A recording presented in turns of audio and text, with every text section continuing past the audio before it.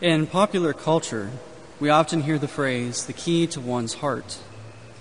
If not used as an expression of romantic sentiment, it might describe the things that unlock one's desires. For example, my weakness for sugary snacks.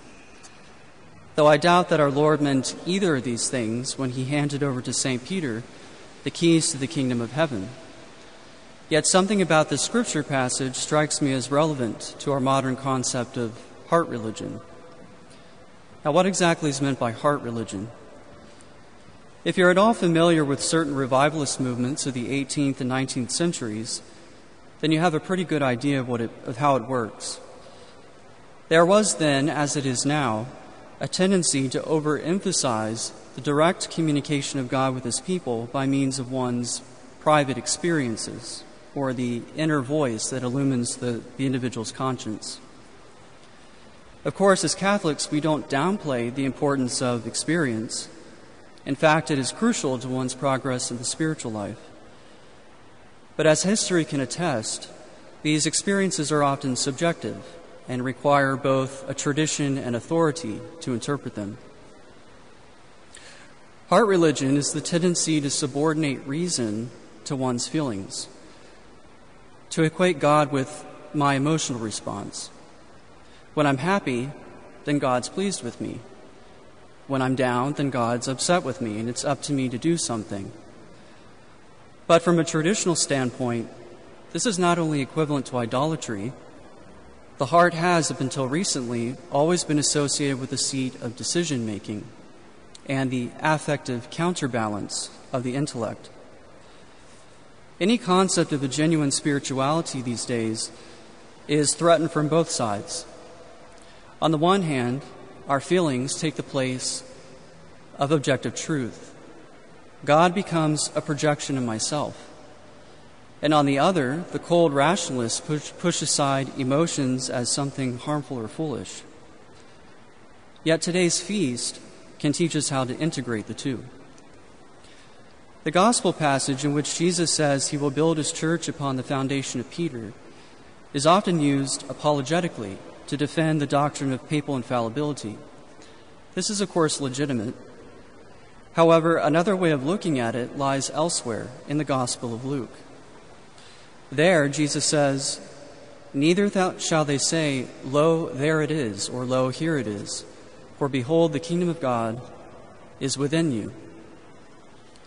Seen in this light, Peter's keys unlock, as it were, a deeper meaning behind the phrase, "the kingdom of heaven." This reality is not exclusively an exterior one, what we would call the visible church, but an interior acceptance of God's revealed truths by means of an experiential faith. So, for the sake of simplicity, let's call this conformity of the mind and heart to the will of God the kingdom of heaven. After all, we pray in the Our Father, "Thy kingdom come, thy will be done." Our goal then in the spiritual life is to submit all of ourselves, mind, body, and soul, to the benevolent will and authority of the Blessed Trinity. But this requires an ongoing relationship. A relationship is a two-way street.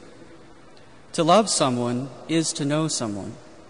And to know someone means learning more about that person by means of communication, talking and listening, taking an interest in the other, making amends when necessary, etc.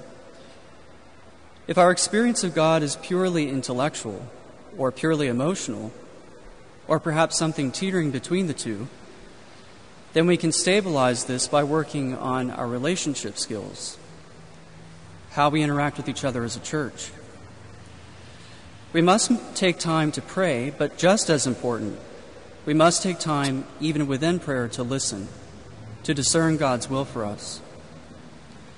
This task of listening and identifying God's action within our life is primarily mediated through the church, and only secondarily through our daily circumstances. Why is this? Well, aside from the fact that the sacraments are the source and summit of our Christian faith, we have a sure and safe knowledge of God's will for us in the Church's scriptural interpretation, in her liturgy, in doctrine and dogma, and in the teaching and instruction of her ordained ministers. Remember that Christ says to St. Peter, "You are rock, and upon this rock I will build my church." In other words, he who hears you hears me. Faith, then, founded on the confession of Jesus' divinity, is manifested through our participation in the Church's visible structure.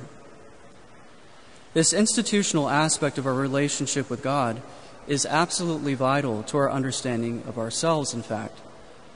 We as members of Christ's body require each other for the full revelation of God's will and purpose for our life. This homily, for instance, is perhaps my poor attempt to help you towards that goal. So to end here, I would like to point out that for St. Paul, the whole purpose of an individual's experience of God, his or her private prayer life, is to help build up the body of Christ and bolster the faith of its members.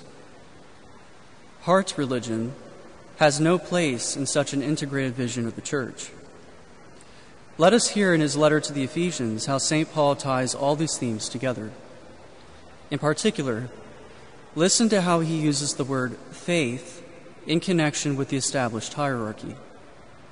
He says, and I quote, "And God gave the apostles, the prophets, the evangelists, the shepherds and teachers to equip the saints for the work of ministry, for building up the body of Christ, until we all attain to the unity of the faith and of the knowledge of the Son of God."